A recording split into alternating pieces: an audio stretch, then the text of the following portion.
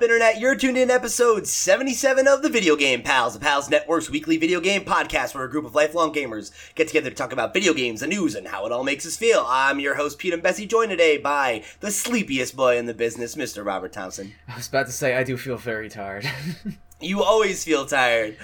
I just got over being sick with the Comic-Con flu, and then sickness on top of that. You're asking a lot of me, man. I'm getting up early. No, I'm. That's why I'm giving you credit where credit's due, man. You're tired, but you always show up. You do your work. You do your best, and I love you for it. Sleepy boy, sleep boy.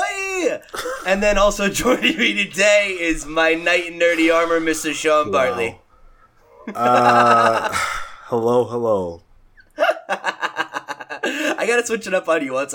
It's funny, man, because you, when it came to like the Guildmaster, like you're good with that. Everything else, you're like, I don't know. Every other one I've ever thrown out there, you haven't been a fan of. I don't really like nicknames. I never have. It's because I didn't grow up having them, so I don't like them. Well, and I mean, like, the Guildmaster isn't really a nickname, it's a statement of fact. Exactly. That's why it's hard. I mean, you have nerdy armor and you're like a holy knight. Those are accurate. I don't have nerdy armor. I don't have any armor. I'm a human, and I'm not in war, so I have no need for armor. Sean, if I bought you a suit of World of Warcraft armor, what would you do with it? Give it back. Damn. That's harsh. What am I gonna do? Wear it? What the hell is this? Oh, I would. I mean, at the very least, you could at the very least, you could put it on a stand and have it like hanging out in your space, like you're the kingpin or something. I don't have a space. I have no space. If you got me like warlock stuff, I would walk around all day. I would go to my job in that shit. I would be so happy. I don't even have a Jean Grey bust or anything like that because I have so little space that I wouldn't be able to put it anywhere. Yeah, that's New York City living. Something like that, but yeah. Alright, so speaking of World of Warcraft, Sean, how's it been going in how has the battle for Azeroth been going? That's what I meant to say. Pretty good. I think that I'm pretty sure this is an update, because I know I haven't been on the show for 2 weeks, and I think that 2 weeks ago this happened. My guild Beyond the Flames, killed 2 mythic bosses in 1 week. Oh, wow. Yeah, which is, pretty unprecedented. That doesn't really happen much, especially once you get past the first, 2 or 3. Generally after that, it's 1 boss a week for guilds that aren't in the top 50. So we were able to kill 2 bosses, one of which was a wall for us for about a week, and then we bust that down, and then we killed the very next boss the night after.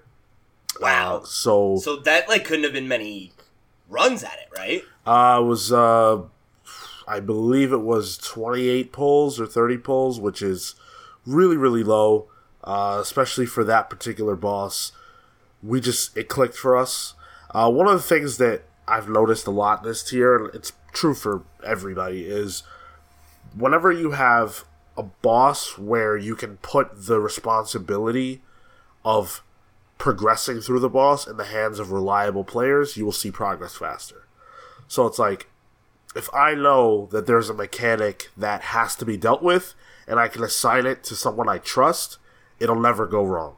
And that's something I don't have to worry about.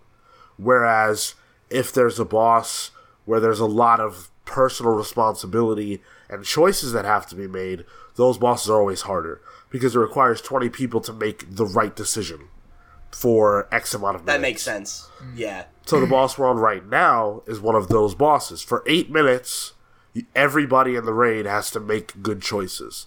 And that is going to take a long time, because it requires you to get 1 pull where it synchronizes, where no one makes a bad decision.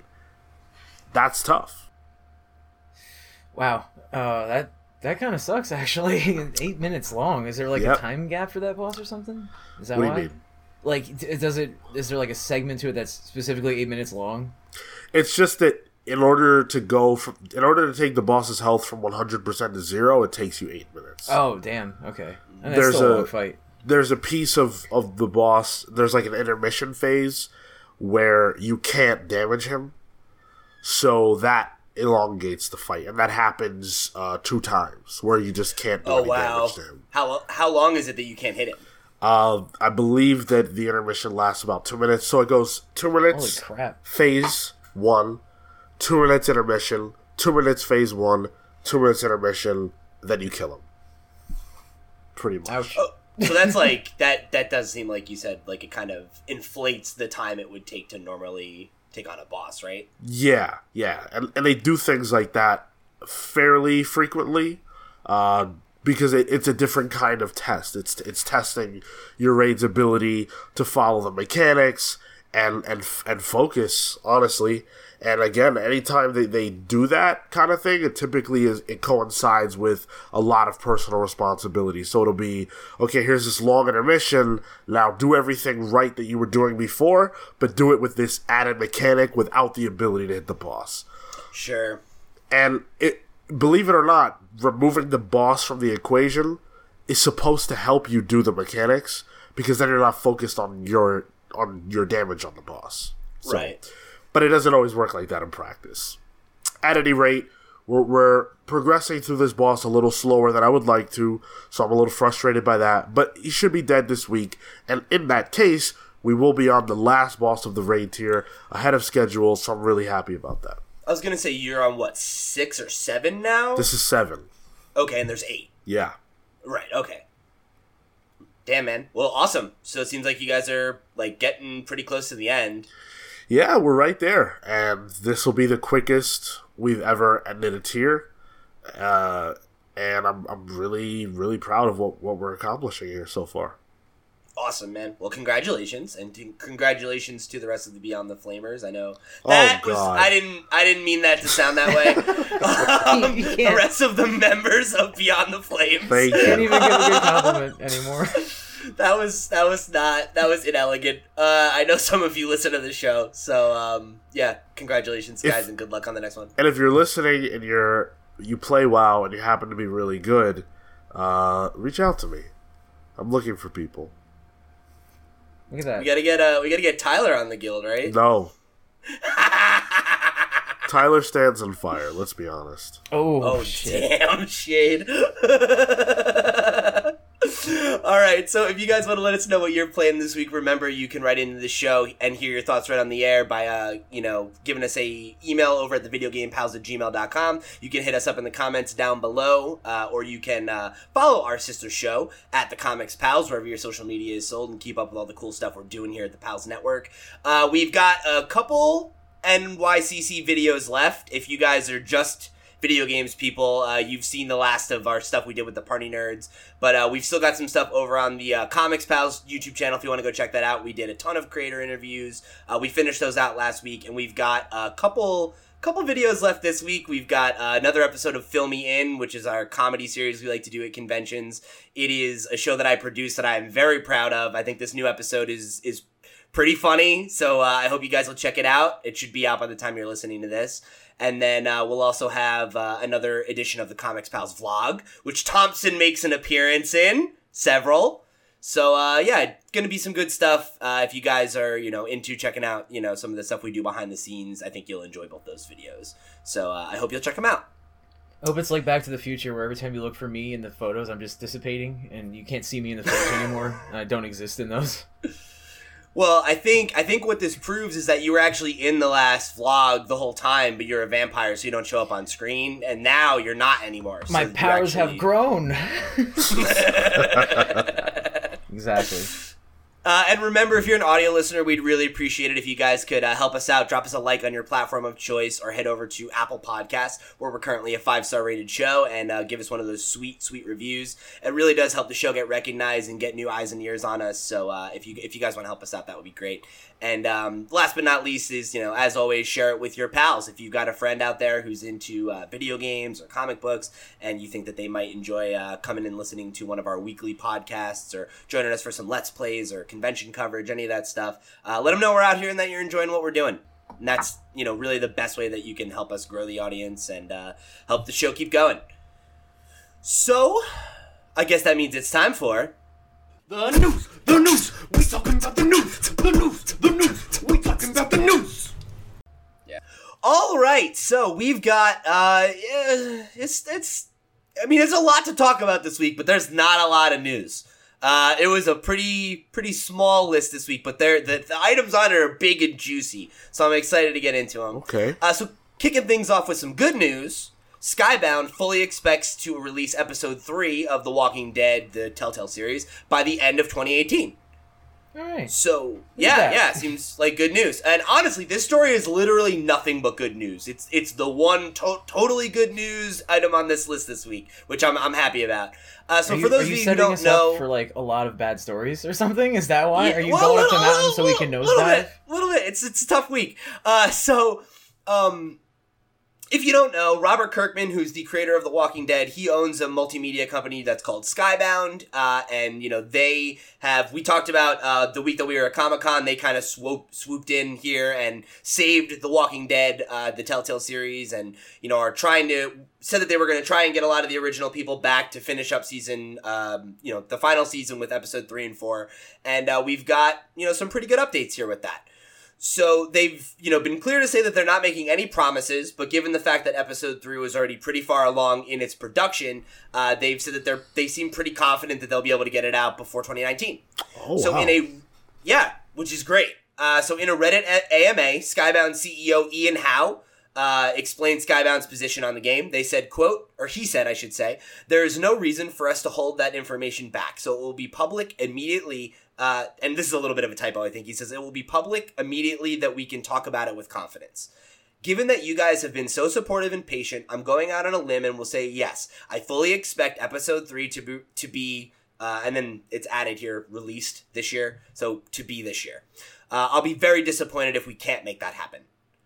So that's already, great statement if you're excited for, the wrap-up of Walking Dead's final season, doesn't seem like you'll have to wait very long for season 3. But if you were one of the people like us on this show where you were really concerned about what's going on with all these people who were out of work and who didn't get this severance, and, it was obviously a big story we talked about for several weeks, Hal had a lot of good things to say here. So he said that Skybound's plan is to make their new team up of, quote, 100% former Telltale staff. Wow. And he said he's already met with over 40 of them last week to discuss our plans moving forward. And that they know what we're trying to do, and as soon as the lawyers have done their thing, we'll be able to speak more openly. And this is jumping around a little bit, just so you know, this isn't like direct. These are all direct quotes, but it's not one statement. These are multiple answers and stuff. And then he also said the only areas where we weren't able to get people back is where they've already been offered other roles, which is totally understandable. So it basically looks like their goal here is to, and this isn't every person who is fired by Telltale, but it's everybody who is working on The Walking Dead here going to be coming back as much as possible to finish this out and see their vision finished. So I think so this team getting to return and see their vision through. So I think honestly, this seems like pretty much the absolute best outcome for what is, by all accounts, a really horrible situation. What do you guys think about this? Yeah, I mean, this is a happy ending for sure, and I guess I didn't know how the Skybound swooping in situation would play out. I guess I should have suspected that they would try to hire as many former employees of Telltale who were working on The Walking Dead as possible. I didn't see that coming, but I'm glad that it's happening. What's really surprising is that the game is slated to release, in this individual's mind, before 2019. So that tells me, because we're near 2019, that tells me this game was really far along. Yeah, they must just be ready to kind of cross the T's and dot the I's. Or close, yeah, pretty close to that. So that's exciting for anybody who was interested in this game, and also exciting for these people who now have work. So awesome. Really happy to hear this. Yeah, because you got to think, if the next episode's coming in 2019, that's going to give them at least 6 to 8 month window of steady employment while they look for something else, or who knows, maybe I didn't get a chance to talk about this the week of because of Comic-Con, but I've been speculating that Skybound's been getting into the video game business recently. They've published a couple indie games on console for the first time. And I wonder if they might not just be like, hey, do you guys want to stay on and be Skybound Games, and like maybe some of these people get to keep their job, when this is all said and done. Sure, absolutely. I could see that happening. Yeah, I mean, I could definitely see them, like, this is a good way to jump into that too, right? If you have a staff that you hired from all this crap that went on, and it's essentially like, well, we get a game out the door already as soon as you come in, right? I mean, that's what they're saying. It's only a few months away that they're going to have to even time to ship this thing. So then you've got a staff already there. You can work on whatever you want. It doesn't have to be the next one, but it's, it's... Well, I mean, like, Walking Dead's going to end, right? Like, we know this is it, but... I mean, it doesn't have to be like another Telltale game. Like, you've already got a staff there, that's worked with you, and you hired them, and it's like, you got your foot in the door. Just let them do their thing. Yeah, it's a great idea, honestly. I'd like to see what they can do. I mean, if they're generous enough to pull this off, I didn't expect it either, so... And it's like Skybound has the money, I think, it's like they're in a really healthy place as of right now. And like they've been, expanding into TV and video games and all these other places. And like, I think them wanting to release original video game content is the next logical step, all I can hope is like, I think you're probably right, Thompson. I don't think we'll see like maybe another like Telltale game, right. But oh my God, I really hope that I get my Telltale Invincible game. That's all I want so fucking badly. Or like Invincible's game? Done. Well, yeah, like any Invincible game would be great, but like I would honestly rather have like a story choosy Invincible game, I think, than even like a like a superhero one, because I feel like that's harder to get right. Like getting the flying and the powers and all those things and making all that fun is way harder than just telling a good story, which I know they can do. But we'll see. I think at the end of the day, like Sean said, this is a happy ending, and I'm happy that at the very least these 40, however many some odd people are going to get a chance. At least a quarter of these people are going to have work, and we'll get to see The Walking Dead through to its conclusion in a way that I don't feel is like disrespectful to the people that lost their jobs. Yeah. Which is great, because I feel like now you can enjoy this guilt free. Yeah, exactly. And that's a struggle that we've talked about in the past on this show, where how are you supposed to feel when you know that behind the scenes there's a situation that's really bad, but you want to play the game, and now I think people can do that without having to worry. Yep, and I think and we're going to talk a lot about this in our meat and potatoes. So let's put a pin in that part for now. I think just kind of the last thing to mention on this story is if you hadn't bought The Walking Dead the final season, like if you weren't one of the people like me who got the full season, in advance, it had been pulled from digital stores by Telltale in September while this was all kind of, folding out. And Skybound has said that they expect the final season to be made available again sometime in October. So... Cool. If you want to pick up season, the final season, I keep saying season like it's season 4, but it's the final season. If you want to go pick that up and get episode 1 and 2 under your belt before they release episode 3, you've got your opportunity probably in the next week or two. Cool. So, if you were looking forward to another zombie game in 2019, you might have to wait just a bit longer, as Sony Ben's PS4 exclusive Days Gone has been delayed yet again. What? Really? Yeah, it's a bummer, but I do think there's a bit of a silver lining here. So let me tell you guys, and then we'll let you weigh in.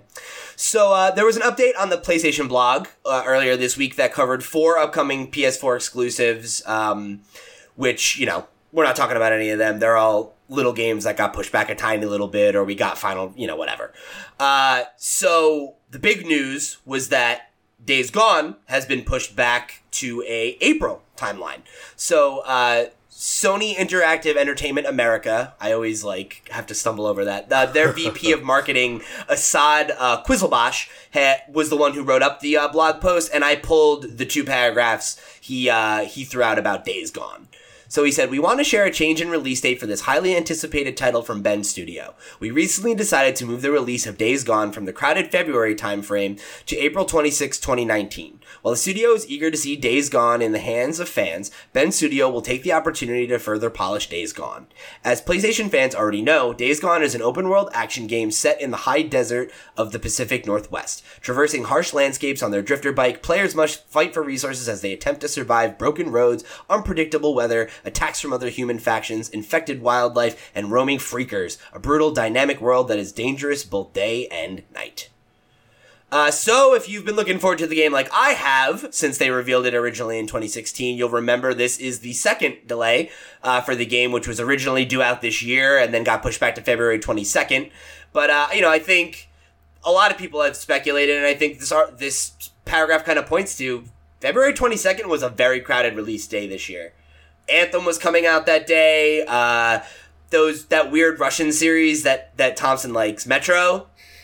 That the next Metro game's coming out that day as well. I love that's how the weird Russian thing that he likes. That's how I know it. All right, yeah. I think there is a lot on that title that day. There's other stuff in January that's right before that, like Kingdom Hearts 3, and I think there's a lot of other games that people were going to be playing at that time of year because the secret's kind of out. That's the good time to... this is when you can release games to get attention? Not anymore, motherfucker. Zelda came out that time of year. Like, it's over. It's blown up. Now, I think this is actually perfect. I think April sounds like a great time for Days Gone, because what the fuck comes out in April, or June, or July? Generally, not much. Yeah, I mean, if I'm not mistaken, didn't God of War come out in something like April this year? It was like April this year, I think, and that was the game out right then. Right, so if we have one big game that comes out in April, or, maybe a month after, that's fine, I think we did talk about this actually earlier, that February was pretty stacked now, and I don't know what was going to make it. I think we were talking about Anthem specifically, saying it might be hurt because of that, but now it looks like it's got more chance, too.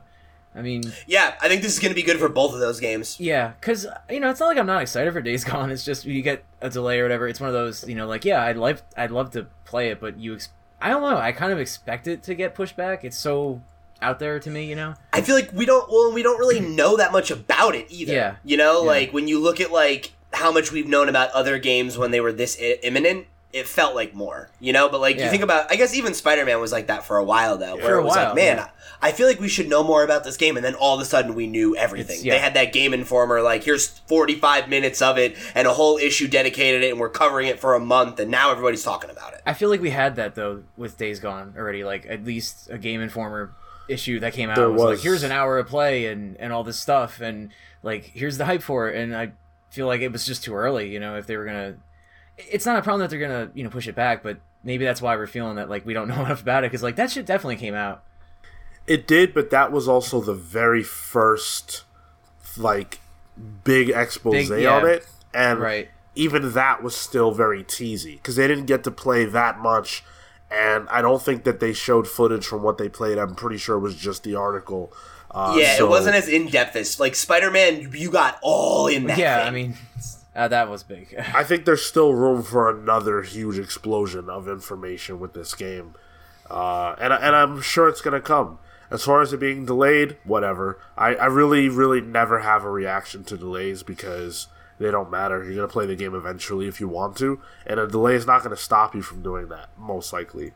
No. It really, the only time that I get upset about a delay is when I feel like it moves the game into a less optimal time frame. If it's if February was this is really the only time to release this game. I remember we talked about that with what is it? What's the big mech fighter game from EA? Oh god, help me out, boys. I have no idea. The one where you call down the robots and you jump into it? Titanfall 2. I remember Titanfall 2, that was the narrative that we had about it, where it was why is this game not coming out in the summer or in the spring? It's coming out alongside every other big shooter, and it's going to get drowned out. Right. Well, 2 of the 3 shooters were the same company too, so it's the overall they were just trying, I think, crowd out the other one. Yeah, I get that. Yeah, but it was the thing of Titanfall suffered because of it. Yeah, and if Titanfall had come out in the summer when there was nothing else, I think it would have been a bigger deal. Yeah, because by all accounts, it's a great game. Right. Yeah, people loved it. So that's the only time I get upset about it. But to your point, Sean, I think in this case, this seems like a win-win. Because it gives them an extra 4 to 6 months to put polish on the game, which it probably doesn't even need at this point. So, great. Maybe it won't have a huge day one patch. Maybe it won't be buggy as hell. Knock on wood. But I think the better takeaway here is that it's coming out in a time where there's going to probably be very little competition, and I think the game will have a much better chance at succeeding. Because the narrative around it is a little bit muddled, you know? Like, people are not as excited about it as they were for God of War or Spider-Man. And, like, God of War caught people by surprise, I think, and, like, it was a bigger deal than they thought it was going to be because it was so good. Whereas, like, Spider-Man, there was already hype for it because it's Spider-Man. This has neither thing going for it. Yeah. Yeah, it does sure. feel a little bit like, hey, that zombie game that's coming out, rather than like, oh, that's fucking Spider-Man, or like, whoa, God of War is good now, you know, like it came back, you know, like there's talk about either one of them, and not that there isn't with this, but the hype train does not move nearly as fast for this one, or as hard. No, and I think it has a lot of things going against it in that sense, where it's like, zombies feel kind of played out. It gets compared to The Last of Us because of that. It is a third-person action open-world game, which is what every Sony first-party game is. So if you're, like, a cynical gamer, like, you're gonna, you know, point that out. That's like an Andy Brown complaint about this, you know? Like, so, you know, it's like, all those things work against this game having momentum. But if it's good, people will buy it. Exactly. And if it's good and there's nothing else out, people will definitely buy it. Brighter side, I'm glad to see like April getting attention, you know, that like we could get a big game on the off season like that, you know? Like February was cool for us when it started happening, and we're like, damn, look at this.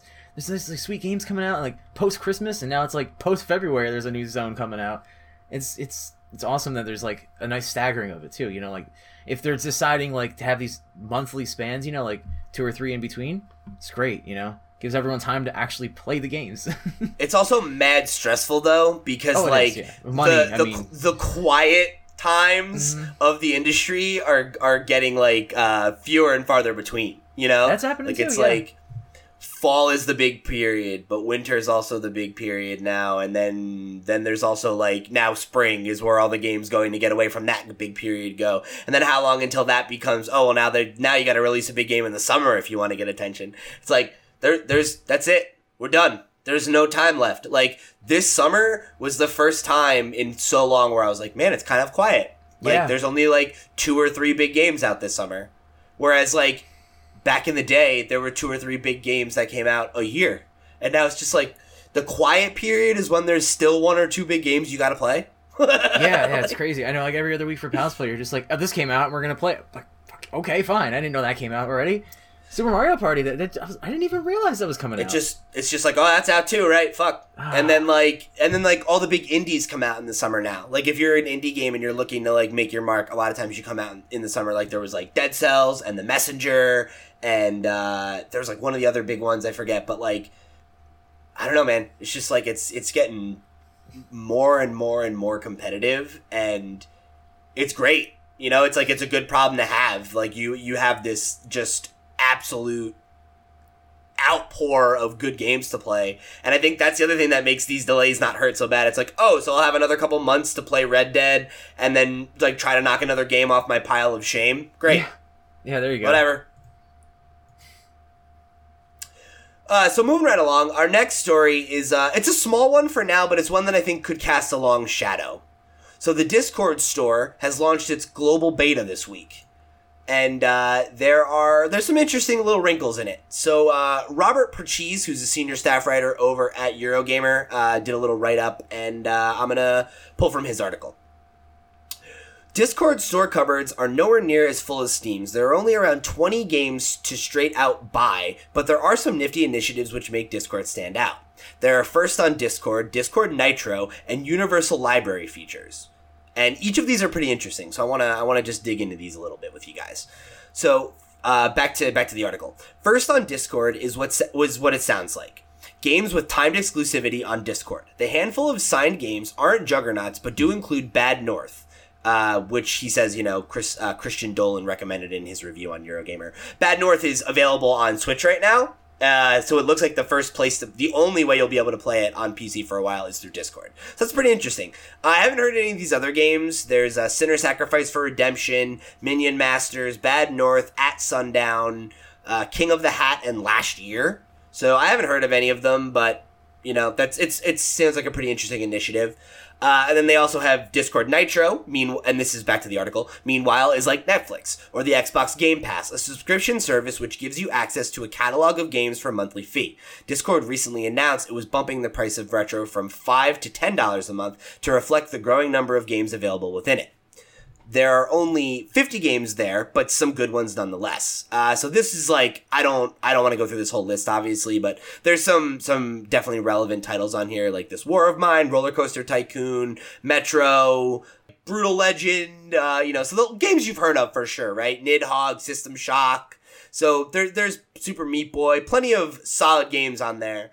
And obviously not surprising. I think there's obviously been a big rise in these subscription-based services, but it's interesting to see that they're kind of, I think, the first on PC right now, at least like this, that I'm aware of. So that's pretty interesting. And then, like I said, there's no call-out about it. Oh, no, actually, never mind. I'm sorry. So here it is. Discord's Universal Library is a feature which launches any game on your computer handy, given the increasing amount of launchers, Epic, Battle.net, Steam, GOG, etc. out there now. So here he asks a question here that I wanted to pose to you guys. Could we, in Discord, be about to see the rise of the next major gaming platform? There's certainly already a large community there. So I think this is fascinating. Move for Discord, because I think, you think about it, and Discord is kind of like, at least in my mind, it's one of those programs that I feel like almost every activated gamer is using, and I think almost always has it running.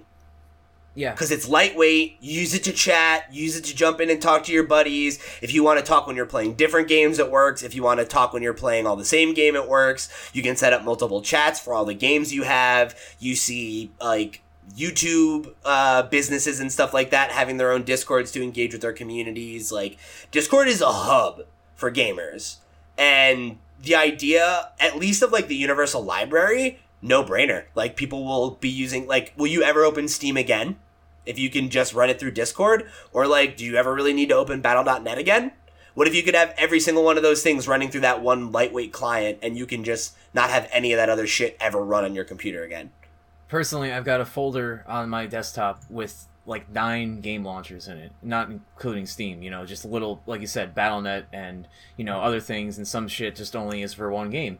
And it's Epic, whatever. It's not like the end of the world, but obviously anything with ease of use is attractive, and anything where you can just pop it open. And even recently, I don't know if you've been on it, but Discord does have those games you've been playing recently, kind of hubs that are showing up. And From there, it was kind of saying check this out. Here's updates for it. And I'm just wow, you're getting updates from Battle.net, from Steam, from this and that, and that alone was enough to make me at least take a look at it. And if you're telling me I could just click those now, I'm not even going to have to open them up. And that's crazy. That's obviously you're going to be using the program more. And if you're on it more, and then they get to throw ads at you for the Nitro service or anything, which $10 isn't bad for some of the titles you just mentioned, There's a couple of them that don't necessarily work in other areas, GOG usually has an answer to something, and it usually works, right? But there are some Steam titles that just plain don't work on Windows 10, even though they're being sold, And I don't know, if you can stream it to your computer, or have a service like that, it's probably going to work, And that's the big benefit to me, that older games that are more accessible now, It's a lot harder to make them work than it used to be. And it's not impossible, but for someone who doesn't have much knowledge but trying to make that shit actually work, it's a pain in the ass, Yeah, and whatever, to your other point, whatever ease of use thing that you can get, that's what people pay for. Yeah, right? Exactly. Full disclosure, back when I was 17 or whatever and Netflix was brand new, I remember being why would I ever pay $8 a month for Netflix when I could just pirate stuff on torrent websites? And then that got harder, and Netflix got more attractive, and it's oh, well, what's $8 a month? All right, it's convenience. And now there's Hulu, Netflix, Verve, Funimation, just everything. There's now I have 4 of these things, and I pay $12 for all of them, so I can have them in 4K. And it's I don't give a fuck. Now I'm used to it. Now I like it. Yeah. And that's all one of these things needs to do to penetrate. Andy has Xbox Game Pass and pays $10 for it every month. And does he use it every month? No, but he pays them every month. And, like, that's how they make their money, you know? And I think them trying to get into this space is, like, super forward thinking. And I think to the point that we were making earlier, how much people use Discord needs to find a way to make money fast. Yes. Because I'm sure that the costs for those servers are getting astronomical.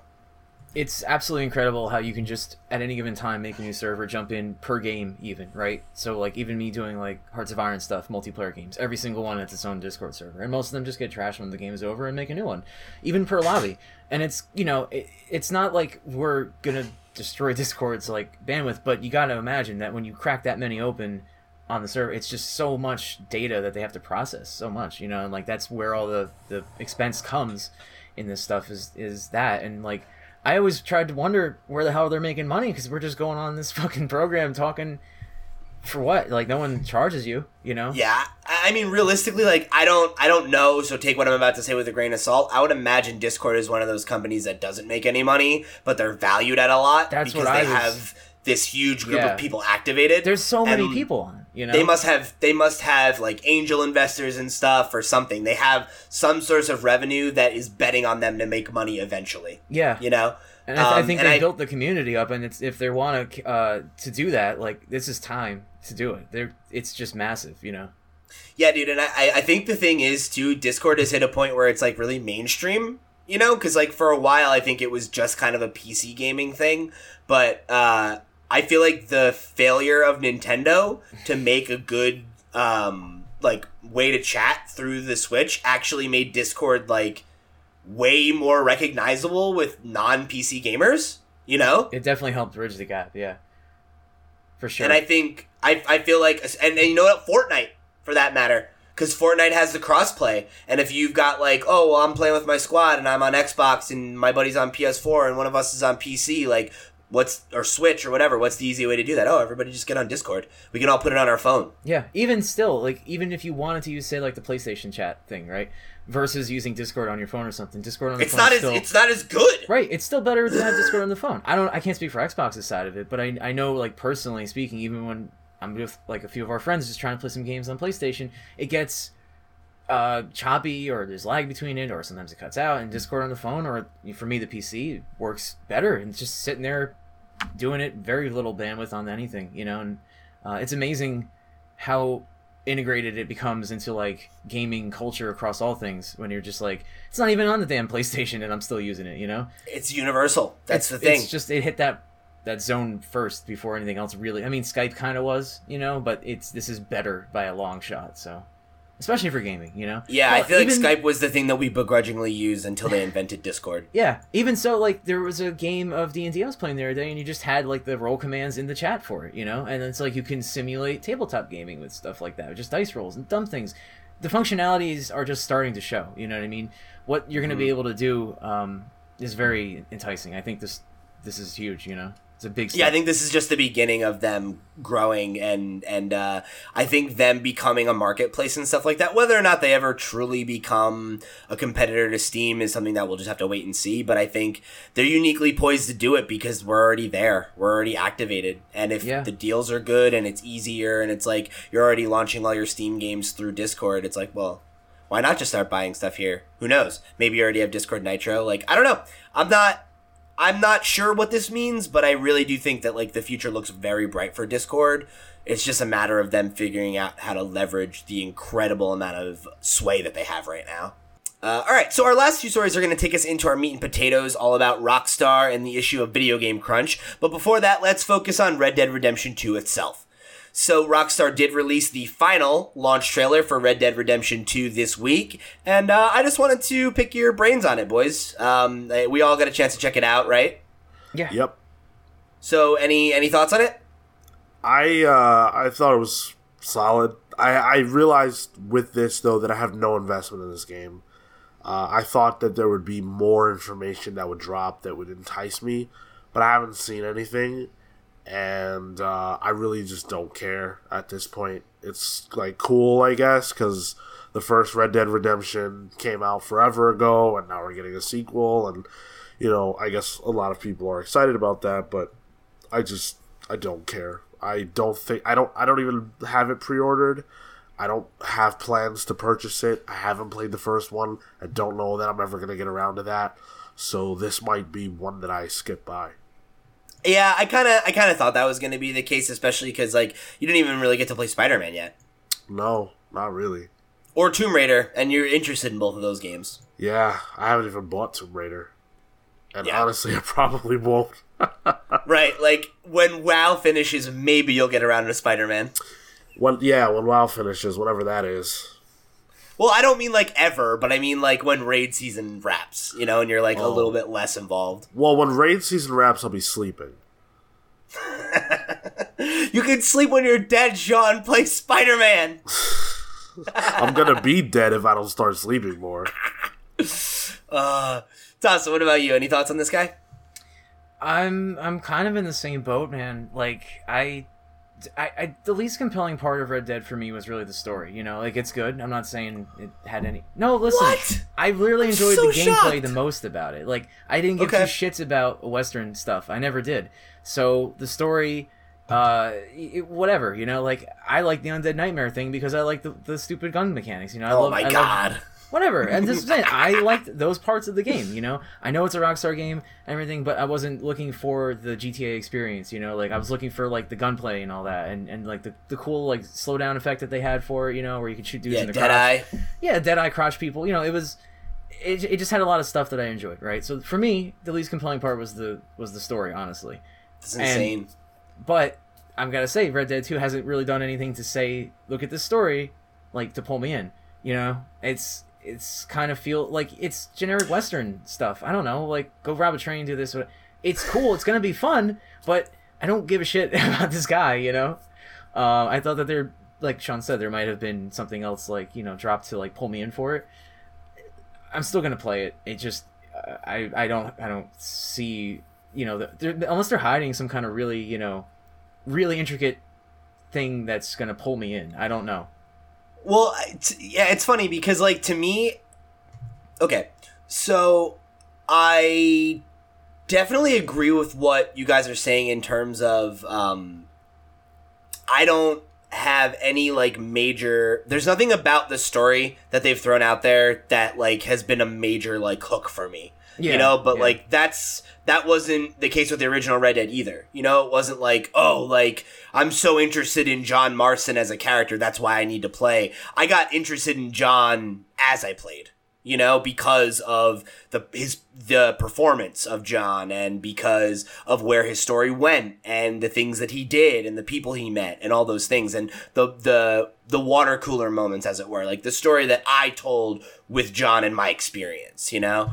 And that's what I'm excited for. It's to get in this world and exist in it and live in it. You know, it's like, I don't know any of the names of the people in Dutch's gang yet, but I'm really excited to get to know them, you know, because like the fact that it has that whole, like BioWare-esque, like, oh, we have a caravan camp and you can go and like meet any of the people. And like one of the things that's come out in the last couple weeks, which I've kind of toned down the Red Dead talk because none of you guys are interested in it, is like you can turn off like mission markers and a HUD and everything and like just get your suggestions for missions and stuff like from the guys in your camp or from people that you meet in town. And like it's those minor interactions and like how your actions have ripples and the way that you act is going to make the people in your gang act differently. Like that very like, you know, KOTOR, like, oh, are you gonna be good or evil? You know, like that stuff is what's really appealing to me is like when I get in there and get to just exist in that world, what's the story that I'm gonna find and I'm gonna tell?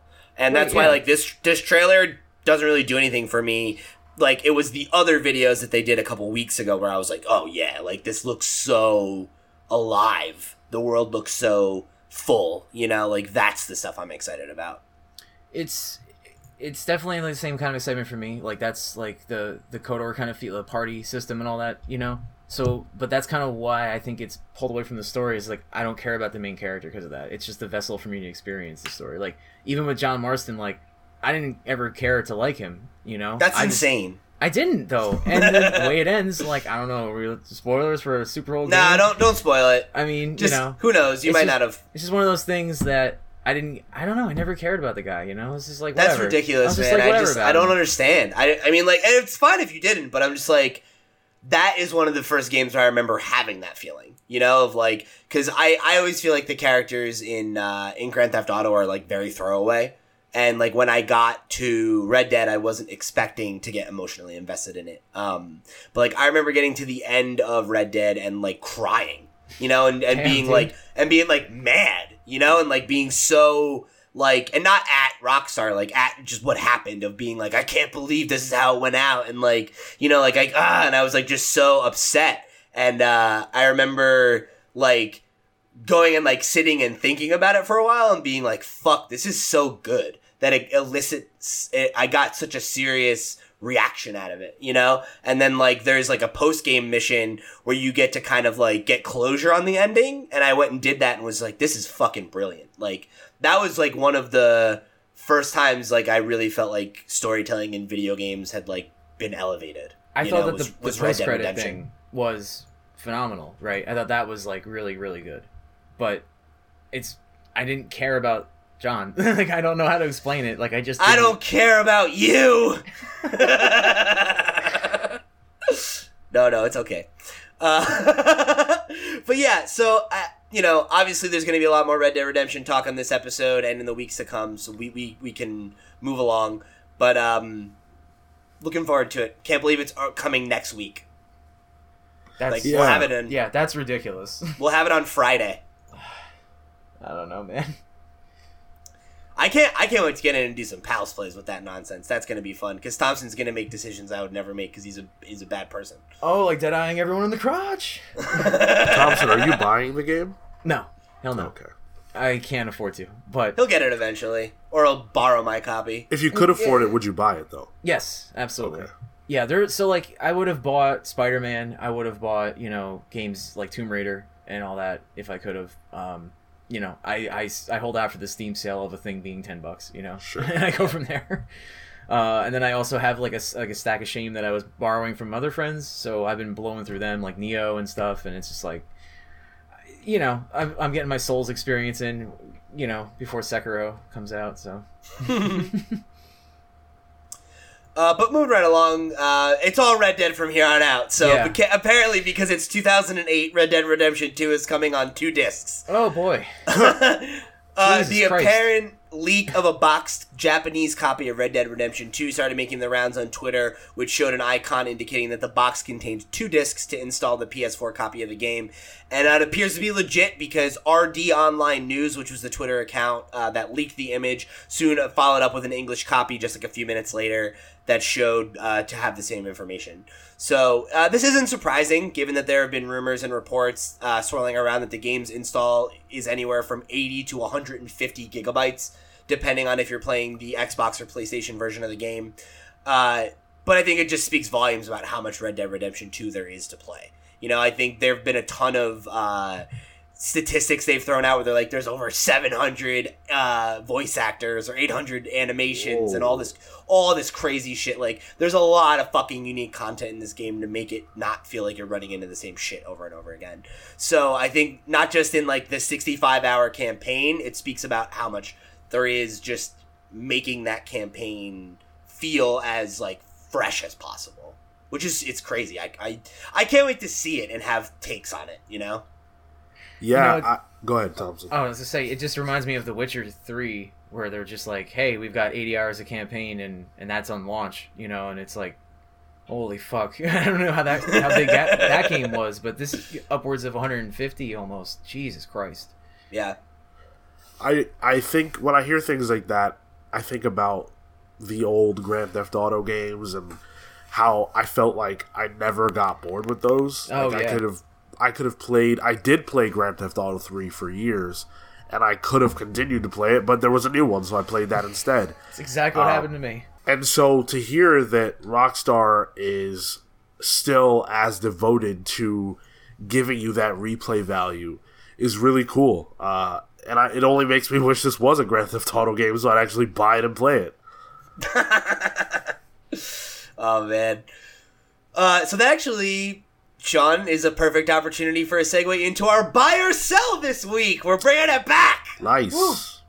So my question for you, gentlemen, is, and I think Sean's made it pretty clear: buy or sell Grand Theft Auto or Red Dead Redemption? Oof, toughie. Wow. Oh. Pete, that's easy. I think it's easy too. It's Red Dead Redemption. Are you kidding me? It's Red Dead Redemption, easily. Red Dead has had one game. Yeah, and I would still pick it. Wow. You are a diehard fan. No one even cared about Red Dead Redemption. That's not true! Grand Theft Auto took over the country. That's ridiculous. Listen, GTA 2 was so big. The argument isn't which one is bigger. I know that Grand Theft Auto is, and this isn't a dig at Grand Theft Auto. I like GTA.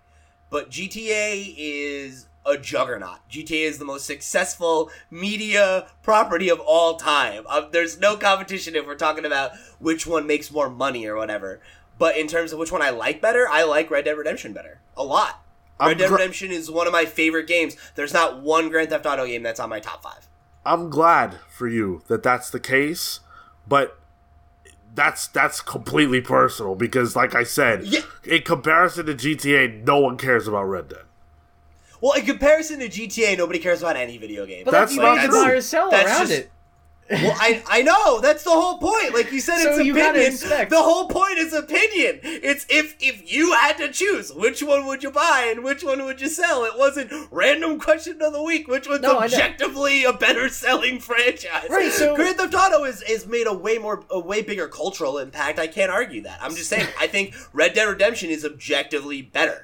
As I enjoy Red Dead Redemption better than any other Grand Theft Auto game. And I've played every one since GTA. Well, I've played GTA 1 and 2, but not enough to have an opinion on them. I've played every Grand Theft Auto since Grand Theft Auto. You're making two different arguments. You're making the argument that personally you prefer Red Dead, but then you're also saying that Red Dead is objectively better. I'm saying one of those is false. In my opinion. And you can't say objective and in your opinion at the same time, Pete. What the fuck? Come on, man. I'm saying in my mind. Okay, let me choose a different word. In my mind, without a shadow of a doubt, Red Dead Redemption is better. Okay. That's all. Objectively better, Jesus. we live in I just realized the parallel universe theory is real because there are two worlds we live in. One where Grand Theft Auto is the superior game in every possible way, and there's Red Dead Redemption, a great game, but not better than GTA on any. I don't know how. I mean, I know you love this game, but my God, Pete. The story's better. I like the setting more. Like Grand Theft Auto, there's a million games where you're in a city and you have guns and you drive cars. You know, it's like Red Dead Redemption's the only game of its ilk. And Grand Theft Auto's the best of games like that, but there are plenty of games where I can drive cars and shoot guns in third person. You know? And Red Dead Redemption is a truly standout and unique and special experience for me. You know, it's unlike any other game that's out. That's like if someone said, well, there's lots of superheroes. Spider-Man's not that special. It's not about how many other games there are like GTA. It's about what GTA does that makes it stand out from those games. Sure. And if we were talking about it versus any other game of its ilk, GTA all the way. You know, I don't care about any other games that rip off GTA. GTA is the one that I play every 5 or 10 years when they decide to put them out. Whereas my point is more that with the superhero comparison, it would be more in my mind being oh, well, Doctor Strange is special because he's a magic superhero and that feels different. You know, it's that I like that Red Dead Redemption is its own, it's what other game is in the Western genre in video games. You know? I don't know, but that doesn't make it better. Few. It could be trash, but it's a Western. Wow. I'm not saying it's trash. But it's not trash. No, I'm not saying it's trash at all, but it could be. The fact that it's in a different setting doesn't make it better. That just makes it different. Makes it unique. Yeah, but it could also be trash. But my point is, that's part of why it stands out for me. Is that, when I think of, all the video games I've played, Red Dead is one of the games that experience has stuck with me. Sure. Because I haven't had another experience like it. Totally. But that doesn't make that in and of itself doesn't inherently make it better. I think it's a point in its favor in my mind. Pete, I will say this though. Part of why I'm so hard on the fence with GTA is because of GTA Online, like the system that didn't start great but ended up being fucking awesome. Yeah. I will say this, so because Red Dead 2 is supposed to have some kind of really awesome implementation of online, ask me again after it comes out. I'm super interested to see how Red Dead Online because maybe I'll say Red Dead 2 is better than GTA 5. I don't know. I'm just saying. I don't know, dude. It's going to be interesting. I'm really interested to see how it does, because I don't think it's possible that it topples GTA 5. I don't think I don't think so Except either. Maybe GTA 6. But maybe GTA has, like, way more, like, mass appeal. Yeah. And I think there's way more you can do with the online because GTA is, like, cartoonish, Yeah. There's, as much as it is, like, grounded in terms of, like, its recreation of a city and everything like that, like, there's a hard, like, Saturday morning zaniness to it as well. You want to play that? Do some fucking Saints Row the 4th. Oh my god, that shit is out of this world. Right. Well, yeah, that's just, like, what if GTA took acid? Yeah, basically. Like, yeah. But yeah, aliens? the things that I'm saying aren't to put down GTA. They're to illustrate why I think Red Dead is so special. Oh, That's all I'm trying to say. And I think it's cool that you guys are so hard in the other camp, because I think they're both great pieces of software. I think pretty much, all of Rockstar's original IP, save for like Manhunt. Oh god, that was them, wasn't it? It sure was. They're all pretty awesome. So. I actually, first of all, I want to say I was really looking forward to Manhunt, and then I never played it because I heard it was bad. But I bought beyond it and it was terrible. Well, it beyond was just like gratuitously violent. Like, I'm all about violent video games, but like I don't feel like you need to have a game that's about serial killers murdering each other by like sticking plastic bags on people's heads. That's what sold me on it, Pete. I think that's cool. I know it did. Yeah, that was awesome. Yeah. I mean, I don't even remember what year that came out, but I know that I was young, and I was like, yo, this is what I want. That's hot. Yeah. I thought it was different. But anyways, I think it's funny that we're having this conversation about two games from the same publisher that or developer. You could make an argument like we just did for either one of them being, top 5, or both of them if you're so inclined, and it's from the same group of people. Yeah. Oh, I think like in my mind, if you're making a top 25 games of all time, there's no way that GTA and Red Dead Redemption 1 aren't on that list. Well, hey, listen, several GTA way. games could be on that list. Yeah, that's my point, is I think you only pick one in terms of, like, top 25. Because, like, I think if you're doing, like, a top 100, you'd see 3 Vice City, San Andreas, 4, and 5 on that list. Definitely. But if you're talking, like, 25 of all time, I think you pick one. What's the best GTA? And people would probably have to give it to 5 because of online. 2 of them would make my list. In top 25? Yep. Yeah? 3 and Vice City. Hell yeah. I like 3 is one of those games I give props to for like history's sake. Like, it was such a pivotal game, but not to say that it doesn't hold up, I just think all the other games on the PS2 I would play first. Like, if you had to ask me which one of those was I going to play right now, if you put all 3 of them in front of me, I'd pick up Vice City in 2 seconds. San Andreas, though, for me, definitely the RPG elements in San Andreas that's what sold me. Fucking fun. Yeah, that game was crazy. I was like, oh my god, I put 1 million hours into Vice City, now I have RPG mechanics. I used to sit there like farming like levels in the corner, like get 5 stars, and just be like, I'm gonna shoot this one gun for 20 minutes straight and get max level on it, or like just doing dumb bicycle shit. The bicycle was so much fun, and supercars and everything, and planes and jumping out, and I would ride the goddamn bicycle. You know what I mean? Like that's just crazy, My favorite thing was just making my guy like super fat. Dude, I was just gonna say that. I love doing that shit. Yeah. And then riding the bike to get him skinny again. It was so much fun. You could just fuck around so much. I loved it. Dude, I just remember like my dude was fat as hell and he had a big ass afro, and I would just be like trying to do the BMX spins and he's just like boom. Oh man. I thought that was so cool that you could make your character fat. Like you you could do. It was a real person. It felt like. Yeah, you're like, don't eat too many burgers. Uh-oh. Yeah. Yeah, dude. Absolutely. Gotta go work out. That's one of the things I'm most excited about for Red Dead Redemption 2. Actually, is that they're bringing all those mechanics back. Oh, really? Like one of the big things that they showed off was like your hair grows. So, like, you grow a beard, and if you want to have a beard, you can't just go to the barbershop and be like, give me a beard. You need to grow out a beard and then trim it to the style that you want. And if you want, like, a certain thing, it's like you have to grow the appropriate amount of facial hair and everything. And if you want, like, long, like, hair like Thompson's got, you got to grow it out. You gotta get some hair tonic. That take? Who knows? I don't know. Wow. You gotta get some proprietary hair tonics and throw that shit on all over your face. But, yeah... Rockstar's great, man.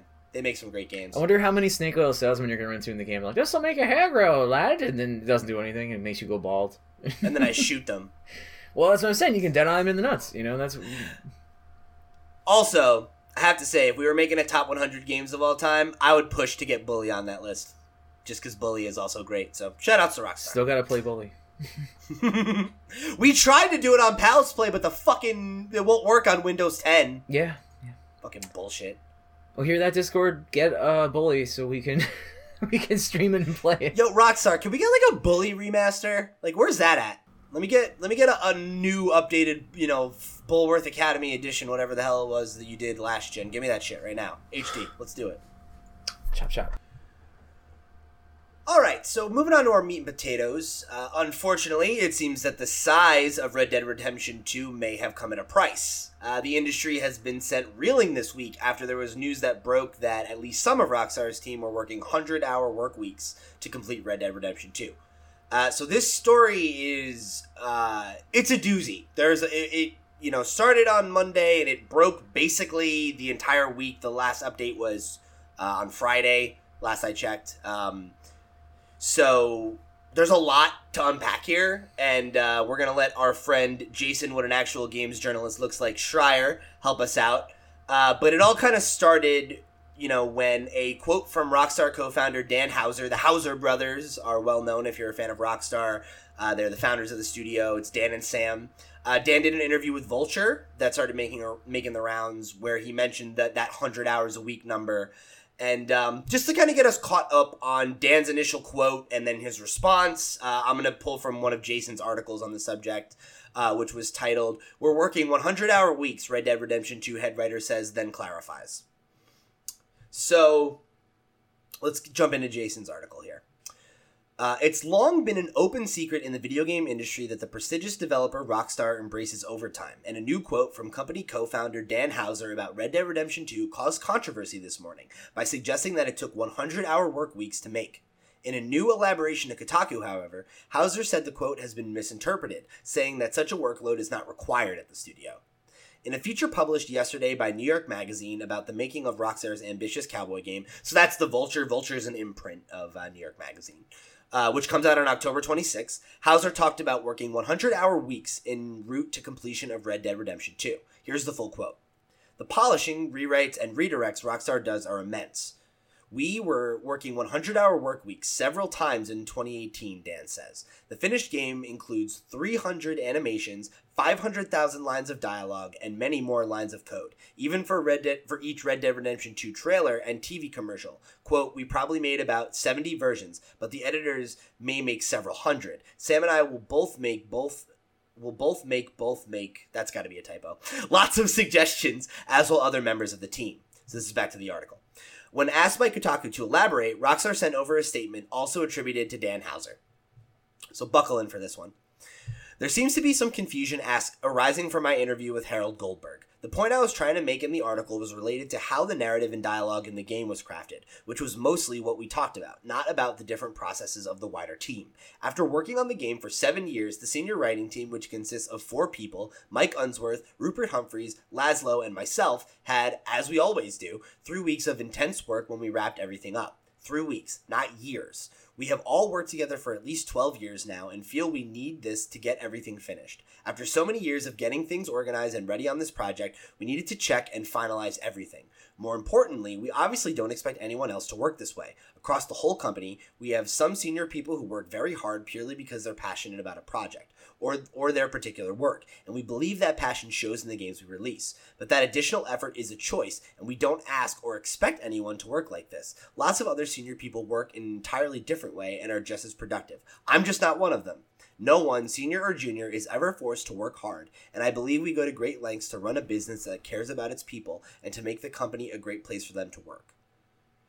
So that there's more context in Jason's article, but I want to just pull out one last thing and then move on, where he says, to put things in perspective, a 100-hour work week would average out to around 14 hours a day for 7 days. And then he goes on to talk a lot about, the issue of crunch in the gaming industry, and then talks about how Rockstar has kind of been accused of this in the past. In 2010, there was a similar controversy around Red Dead Redemption 1, actually, where there was a letter that was coming from supposed spouses of the people working on the game who were saying they were being forced to work like 60-hour work weeks and stuff like that. So Rockstar definitely has a history here with this. So it appears it's only on the Red Dead games, though, right? Is what you're saying? That it's come out No, on, that's just the 2 times it's come out. Okay. You know, that's what I'm saying. Like, it's only broke on those 2. Yeah, okay. Yeah. For whatever reason, that's just the 2 times it's happened. Interesting that the time period being like, let's capitalize on labor as much as possible with no rules is the game's setting, and that's just coincidentally funny. Oh, that's funny. Yeah. But yeah, so I don't know if we want to get into the response from the rest of the people at Rockstar before we start weighing in. Did you have any comments on this initial kind of story as it broke? I'm actually really interested in what the response is. Yeah, I like to hear that too. All right, well then we'll move on to the next part of the story. So, following the controversy, Rockstar's HR department had sent out an internal email to the rest of the staff that was basically giving them permission to take to social media to talk about their experiences working at Rockstar and working on Red Dead Redemption and other projects. So Jason, this prompted another article from him where he said, Red Dead Redemption 2 developers speak out after Rockstar lifts social media ban. Basically they took to Twitter and Facebook. He's got a few quotes that I'm just going to read the quotes here. And if you guys want to go, we'll have all Jason's articles down below so you can check out the rest of the story for yourself. So first off, this was one of the most rewarding and least stressful projects I've worked on, said Keith Thorburn, who works in the music department at Rockstar North Edinburgh, Scotland. I know what epic crunch feels like, but this was managed in such a way that I felt happy and healthy. So then moving along, we've got, in the time that I've been at the studio, work practices have definitely improved, says Phil Beveridge? Kind of looks like Phil Beveridge. Cool. Nice name. All right. Or Beveridge, maybe. Either way. He's a coder at Rockstar North. Crunch on Red Dead Redemption 2 has definitely been a lot better than when I was on GTA 5, where I was pulling a month of 70-hour plus work weeks, while being told by my boss at the time to go home. So I have never worked more than maybe 50 hours a week, and that's a rare occurrence, but I generally work about 2 to 6 hours of paid overtime a week, said Vivian Langdon, a tools programmer at Rockstar San Diego. I've been at Rockstar for 2 years and worked on Red Dead Redemption 2, said Danny Bannister, a vehicle artist at Rockstar North. I have never worked anywhere close to 100 hours a week. There was some crunch, sure, but nothing ridiculous. We worked hard on the game, but we weren't being abused. I think the most I did on Red Dead Redemption was 60 hours for 1 week. Just to conceptualize that, 60 hours would be 5 12-hour days or 6 10-hour days. That's from Jason. As a worker at Rockstar North, I should probably add my voice to the conversation going around about crunch, wrote tools designer Tom Faultley. We do crunch. I've not seen anybody forced to do 100-hour work weeks, but I've definitely seen friends get closer to that figure than is healthy. I am asked, encouraged, and expected to work overtime, both nights and weekends, when coming up to a big deadline. The most I've ever worked in a single week during my nearly 5 years has been 79 hours, but that was not recently. And then Rockstar lead artist Miriam Bellard has rounded up a number of these stories on her Twitter feed. If you want to see them all, that's another note from Jason. But you get the idea here, right? So the point here is that when these people took to Twitter and Facebook, it definitely seems to point the picture that no one's being forced to work 7 or 100-hour weeks, but that many people are electing to work over what many would deem an appropriate amount of time. And I guess I have a question for you guys that I wanted to throw out here before we jump into all this, which is I've been thinking a lot about the idea of this kind of workplace culture, where it doesn't seem like many of these people are being forced to work these kinds of hours, but some of them did say they were encouraged to work overtime and nights and weekends when they were coming up on a deadline. Many of them were hitting well over a 40-hour work week when times were tough, and that's had me thinking a lot about, the broader issue of crunch in the gaming industry, which we're going to talk about a lot. But I think the thing I'm specifically thinking about here is, I think in any industry, right, a lot of people seem to have an issue going home before their boss.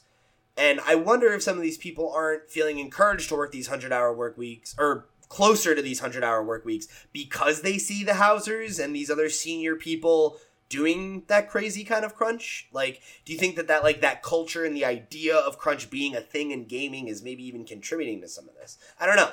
There's a lot of threads to pull on here, but I had to get that thought out there before I turned it over to you guys. So what do you think about all this? This is much to do about nothing. I strongly feel that way. And I understand that in the context of what just happened with Telltale, people are very sensitive right now. But the Housers, anyone who knows, gaming really, knows who they are. You know who Laszlo is if you play Grand Theft Auto, and I'm sure that other senior people who've been around for many years as well, they're gonna do what they're gonna do to put the game out the way that they feel it should be put out, and those aren't like just regular coders or regular music people. Those are the senior people who've been there for 10 plus years, who really are the people who've been the driving force behind these games for all this time, since before we cared about Rockstar. So those people putting in 100-hour work weeks, no one is telling Dan Houser what to do. He's doing it because he wants to. Yeah, especially Dan Houser, right? Right. Like, it's his company. Exactly. And the people who he's working alongside that he specifically named, including his brother, I'm sure are all that's their work process. That's how they choose to operate.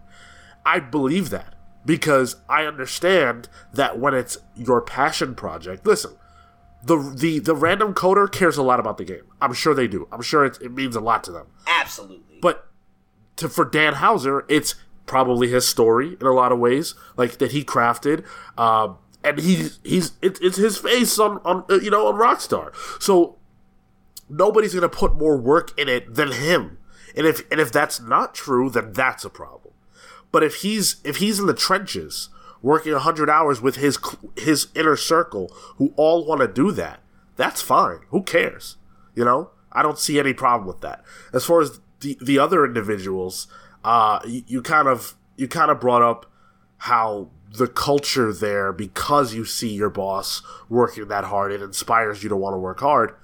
And because you care too, right? Like, to Sure. your point, these people are just as passionate about the project as these other, I'm sure that even, like you said, any random baseline, and I don't mean to say random, any coder who's working on Red Dead Redemption 2 is proud to be working on that game.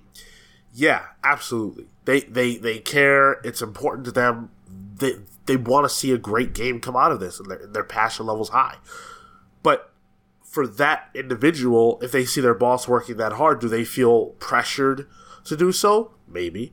But it doesn't sound like, from the tweets that you read, that there's this huge burden placed on them to make sure that they're sitting there and working all these extra hours. The one woman, I believe, said she got 6 hours paid extra work 2 nights a week.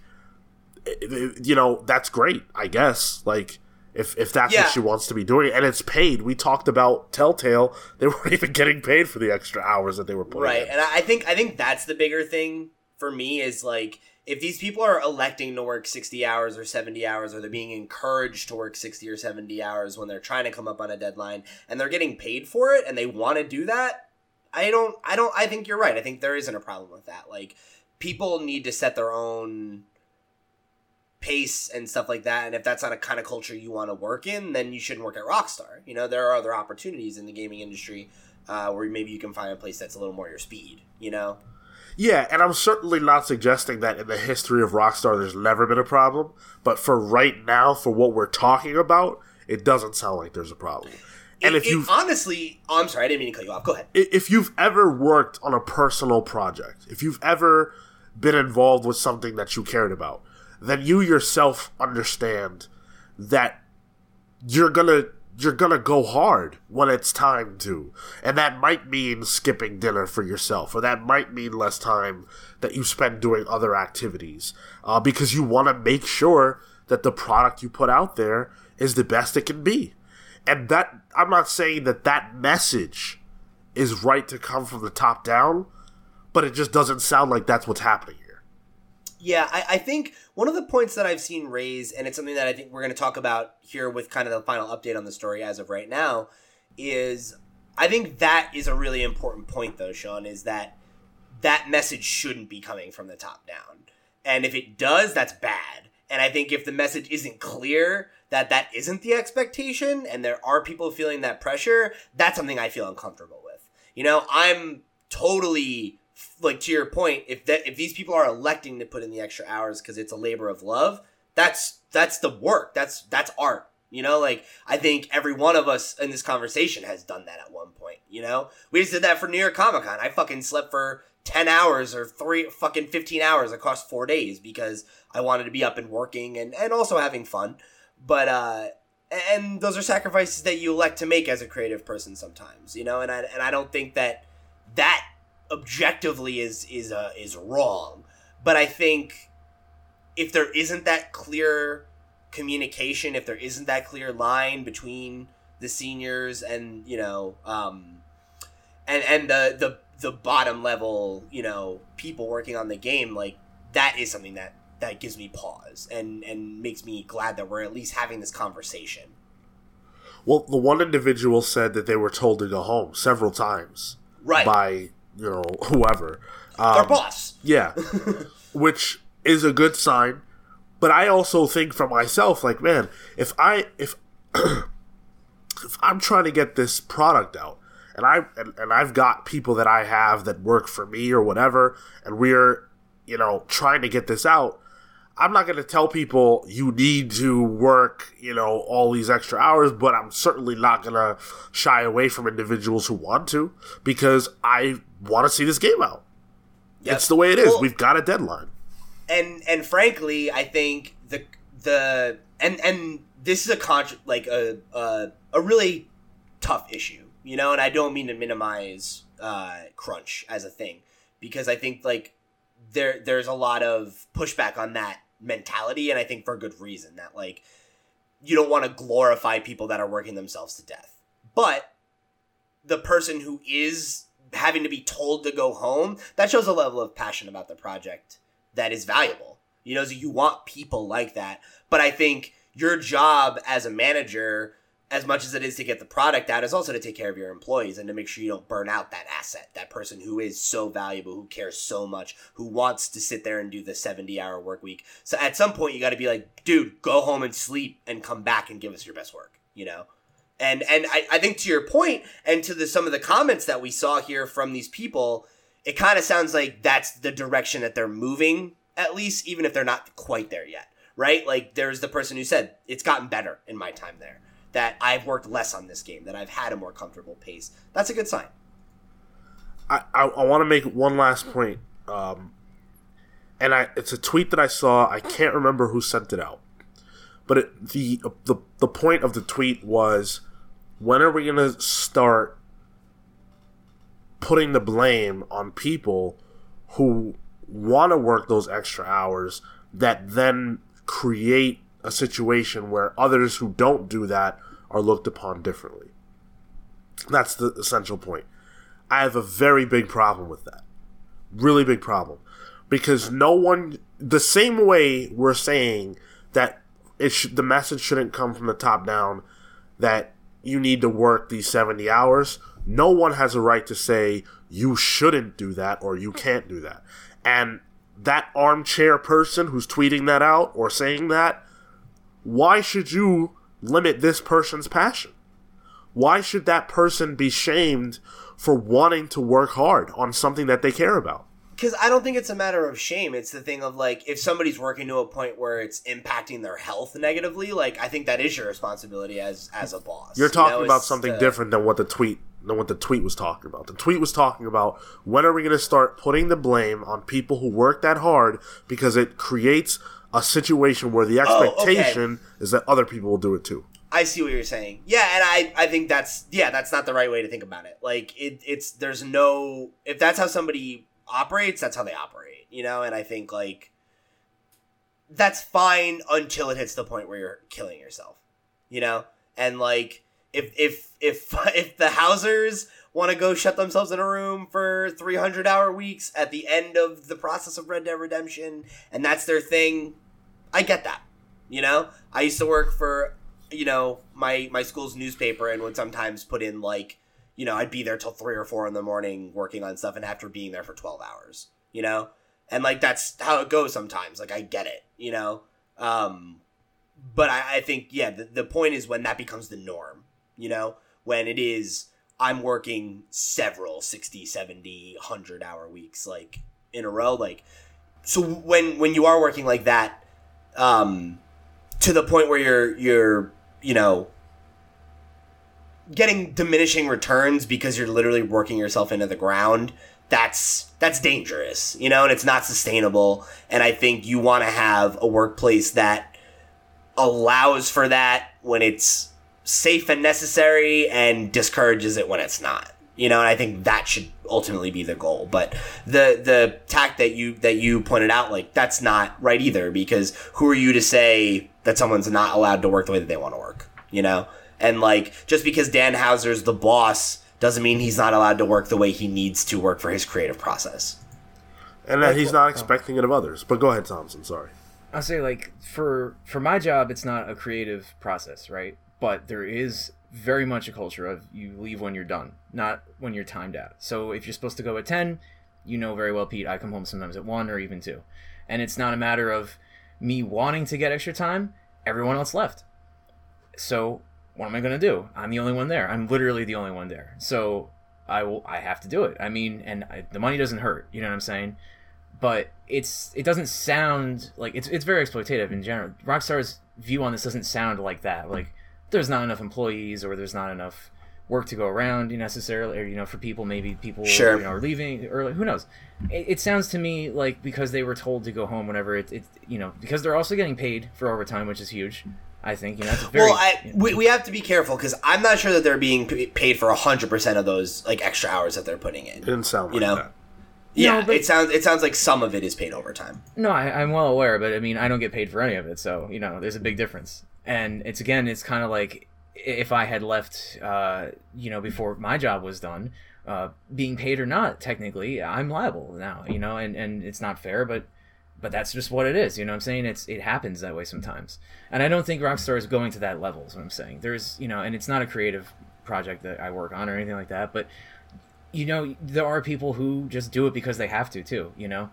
There is the crunch period that we didn't really jump into too much, but there are people like me who just are there, and maybe they're told to go home, but they sit there and they look and they say, I'm not going to do this tomorrow anyway, you know? And it's like, or like, I can't. Like, maybe, I can't maybe go they're home, just like, you know? You know what I mean? Like, there's a situation where maybe they're being put into this scenario not because they're like, maybe that one guy said it's encouraged to work overtime. It's not, maybe no one ever said work overtime, but maybe the work piles up in such ways that it's just like you kind of look around and you're like, I guess I have to, you know?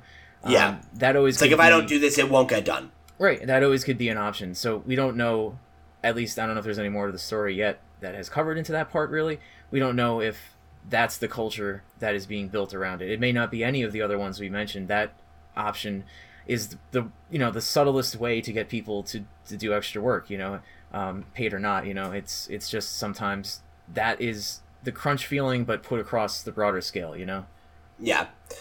Well, and I think, like you said, like with crunch, like there's a culture of crunch in games. That's like true. that's part that like a lot of these people, especially like Deshaun's point, who've been there for a long time. That's how they came up, and that's how they've done things. And you know, like when you're in it for that long, I think sometimes it's hard to break those habits, and maybe you don't even see that it's damaging you until you're burnt out.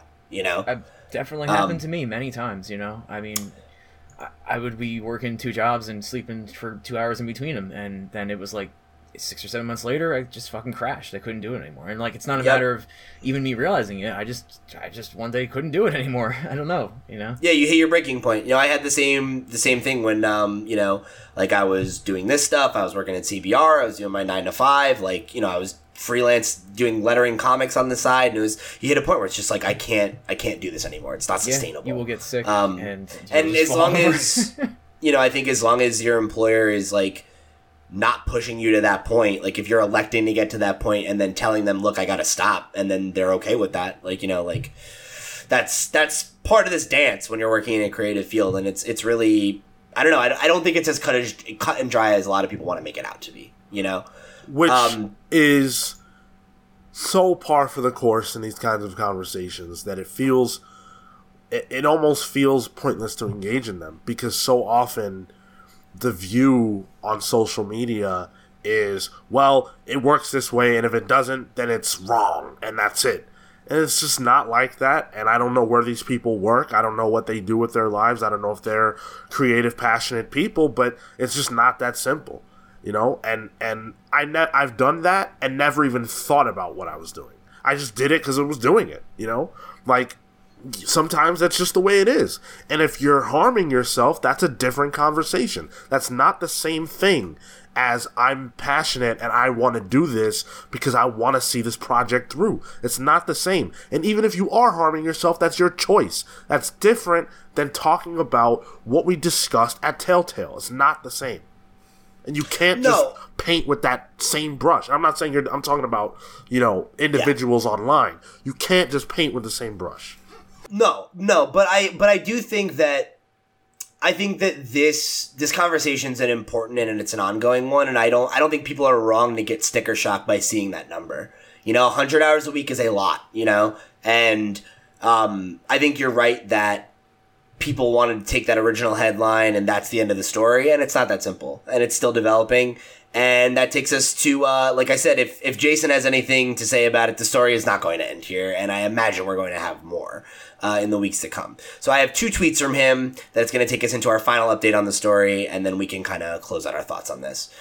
So he said, I've talked to dozens of current and former Rockstar employees, and I'm still working on a larger story, so please stay tuned for that one. We all crave simple narratives, so it's tempting to draw conclusions like, quote, these employees said they haven't crunched hard, so the rumors must not be true, or, quote, they must be lying, unquote. But the reality is, as always, far more messy and complicated, and that's what I'm planning to explore. So I think that is a great cap on the points that both of you guys have made there. That, I totally you agree. know, That couldn't sum it up better, I don't think. It's rarely that simple, and, you know, I'm sure the needle has moved a lot over the years as well. So I'm really interested to see what Jason can dig up here. So our final update, there's another tweet from Jason and then an article that he contributed additional reporting on, which we'll jump into, where he says, Rockstar update. Today the company told its staff at Rockstar Lincoln, one of the offices hit hardest by crunch, that overtime will not be mandatory anymore. Many QA testers at Lincoln have described brutal schedules to me, bigger stories still in the works. So here's this last article. And this is by Stephen Totillo, and like I said, Jason also had some additional reporting on it. So Rockstar Lincoln, a UK studio that has been handling a lot of the quality assurance testing for Red Dead Redemption 2, is swearing off an approach that many employees say many employees say they had interpreted as mandatory overtime. That change comes as a result of the studio meeting at the end of a week full of unusually public discussion about the work hours put into the creation of what is likely to be the hottest big budget video game of the last several years. We first heard about it from 6 sources familiar with the studio, many of whom characterize it as a switch from mandatory overtime to a voluntary system. Rockstar management described the situation differently to Kotaku, saying that overtime was not mandatory, but was part of a system in which the overtime was requested and scheduled by the bosses, but that employees could say no to it. And then this is a quote, through the conversations we've been having, it is clear to us that the requested scheduled overtime felt like an obligation to some, if not many, of the team.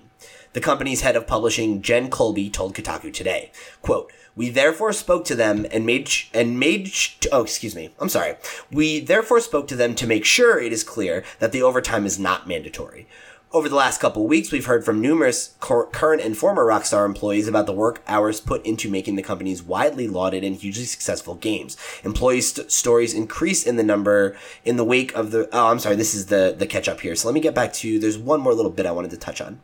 Okay, here we go. The Rockstar workers we heard from regularly cited Lincoln as one of the worst of the company's studios in terms of crunch. One source familiar with the studio said that they'd been in various forms of crunch since October of 2017, with requested weekend shifts on top of weekday shifts. Many who have spoken to us privately have said that they like working at Rockstar but are weary from the amount of work. And then there's like a little thing about, there's a post on the Red Dead Redemption subreddit, which is talking about the meeting and the overtime and and then we have the quote here. So we had a big meeting today where it was announced that all overtime going forward will be entirely optional. So if we want to work the extra hours and earn the extra money, as well as make yourself look better for progression, then we can do so. But there is no longer a rule making us do it, the Reddit poster wrote. This is huge for us here in Lincoln, as many of us haven't been able to take full weekends without paying for it in a long time, and it's a giant step forward in making crunch less of a hell to deal with. So there's more... like I said here, if you want to go check this out, there's a, from the article, it says they were asked to work 52.5 hour work weeks between October 2017 and August 2018. Night shift testers were asked to work 45 hours, and then sometimes that would stretch to the 52-hour mark. So there's a lot more data here, and you can get into some of the intricacies of this, this source and what, Jason and Steven, who's the editor-in-chief at Kotaku, were able to uncover. We'll link to it down below. But that's kind of the last update on the story as of right now. Like I said, it seems like Jason has a bigger story in the works about, the overall workplace culture. But hearing that about these QA testers, which are kind of really the bottom rung on the totem pole when it comes to game design, what do you guys think about this update to the story? I'm glad to hear that there's a change. That the culture there is going to change. Again, you don't want to, that's the dark side of this, and I haven't heard commentary about this portion before. And this is the portion that, putting aside the changes that they're making, just the initial story, that's not cool, right? Yep. Yeah, it definitely sounds like those people were put in exactly the situation we were talking about, exactly. Right? Where there's a top-down culture of encouraging that crunch. And that is what we should be talking about. That, to me, and again, I feel like this always happens, the real story is something that people move away from or don't notice because of the big headline, And these people... Thankfully, now they don't have to go through that anymore. But wouldn't it have been great if the shock and awe that surrounded 100 hours that was only the top level people doing it, if that same level of care was placed on these people who really didn't have much of a choice, or at the very least felt that they didn't. Right, and I think. That's the problem, right? Is that in the 24-hour news cycle that we live in, the story ended, and that, a lot of people won't hear this part of the story, And a lot of people will, as Jason said, they'll walk away with being like, oh, well, the employee said there wasn't crunch, so there isn't crunch. Or they'll be like, well, they were obviously pressured to say that, so there is crunch, And people want to put it in a neat little box, and it's rarely that simple. And I imagine this isn't the last time we'll talk about this story. I imagine Jason's gonna have a pretty big one brewing after this, and I know he said on Twitter he's been working on this story for years. So when it finally drops, it's gonna be interesting to see, with all the cards on the table, what the situation at Rockstar and 2K is really like, and who's being taken advantage of, and who isn't. And just because some people are having a good experience there doesn't mean everybody's experience there is good. And just because some people are being taken advantage of doesn't mean everyone is, because Rockstar is a wide-reaching organization, man. Like, in this story alone, we got quotes from, 4 different studios that are working on this game at some capacity, all around the world, So the idea that Rockstar is just this one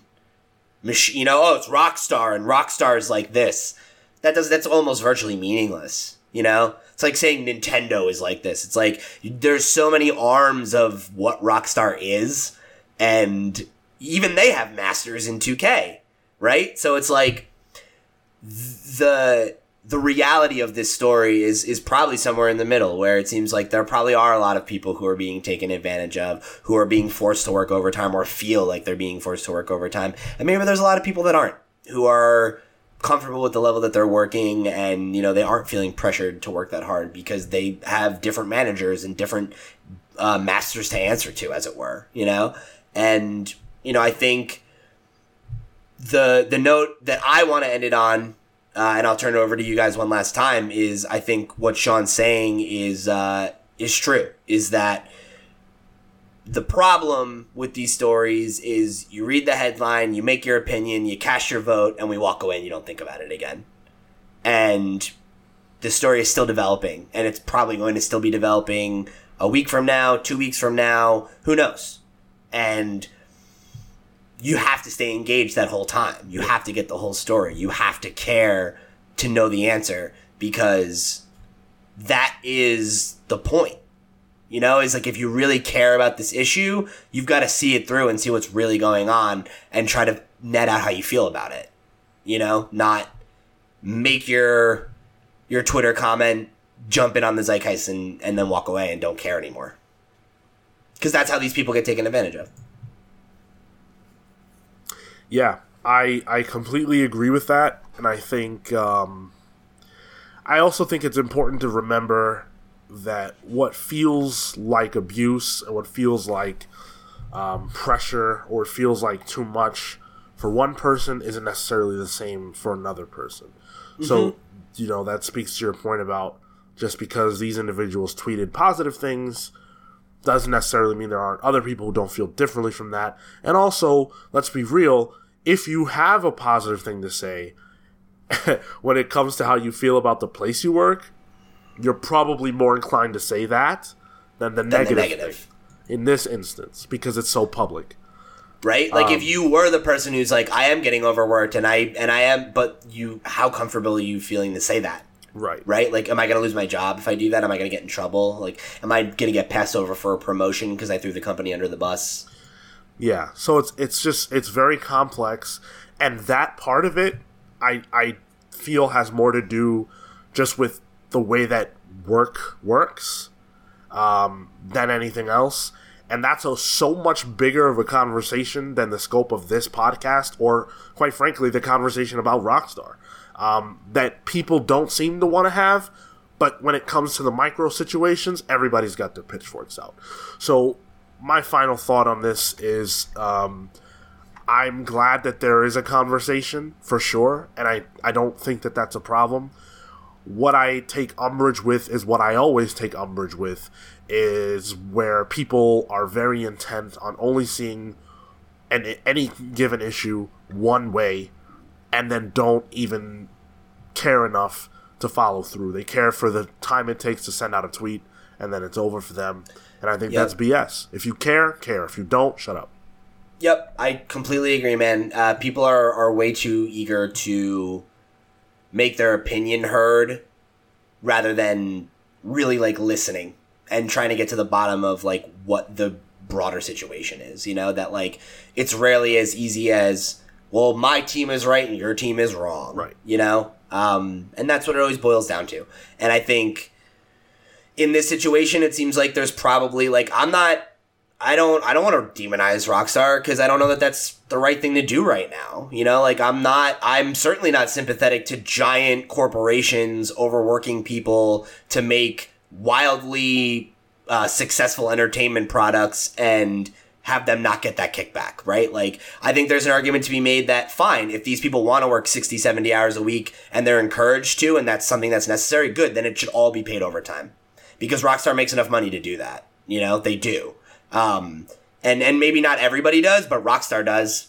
You know, maybe that's the conversation to be had. Maybe it isn't the problem of the culture, it's the problem of they're not being compensated fairly enough. Or maybe it's not the problem that the whole company's fucked, it's that certain people are getting screwed over, right? And, like, there's going to be a lot of conversation to be had before we get to that answer. And I'm glad we're having it. I'm glad that it's out in the open, and I'm glad people are discussing this, and I'm glad that there are people that really do care, like Jason, about the, you know, as his book talks about, the blood, sweat, and pixels that go into making these things, you know? And I think it's sad that more people don't seem to care about the people that make their art. At least not enough to do anything beyond send out a tweet.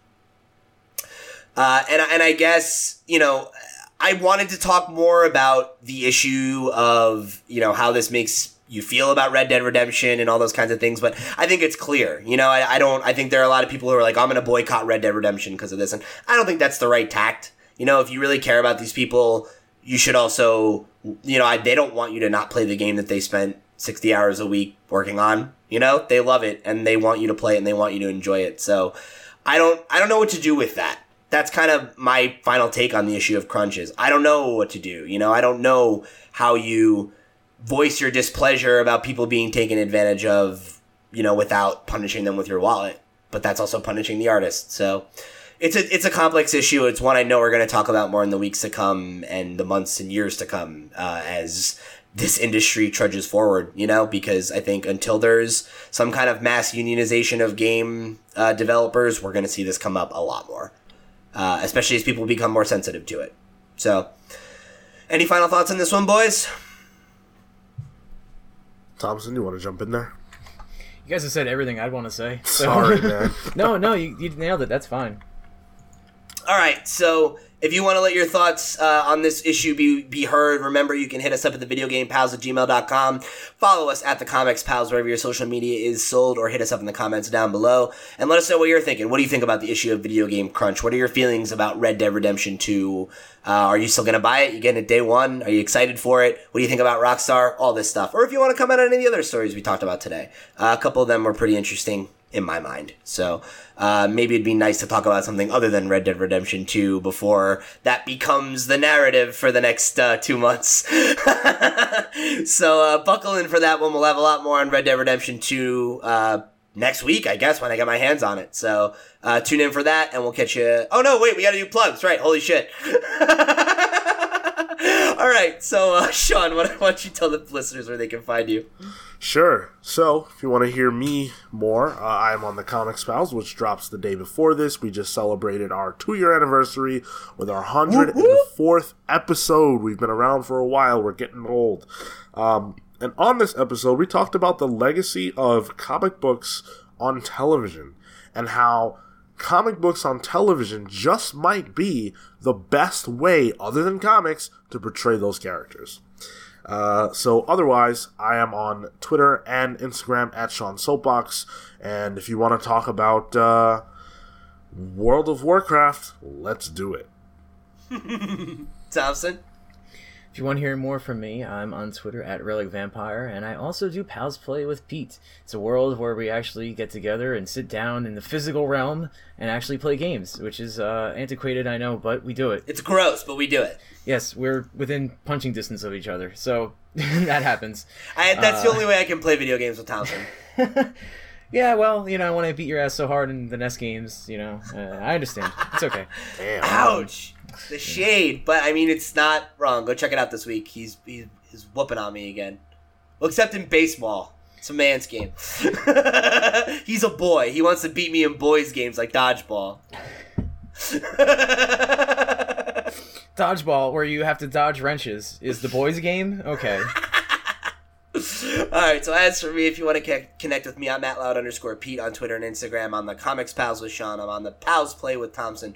And I'm also over on lootpots.com, where if you want to hear me talk about video games even more, you can go check out the weekly podcast I host over there called the Pots Cast. We just had our 4th episode, where we talked a little bit about some of our video game history, some other stuff, and I believe I may have even gotten into some stuff I never mentioned on this show. So if you're into listening to me talk about Nintendo, go check that show out, support it. If not, you can go follow along where we're also doing Nintendo news, reviews, rumors from my boy Pixelpar, who is often leaking stuff for the first time. So if you're a Nintendo head, go check it out and give us a follow. Help me out. And with that, that's going to wrap up episode, whatever it is, 70. We're getting old in this one, too. 77 of the Video Game Pals, and we'll see you next week. Thank you for Take care, guys.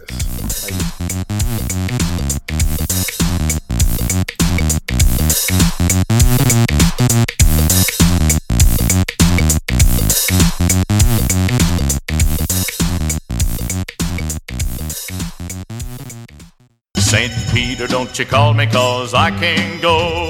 I owe my soul to the company store.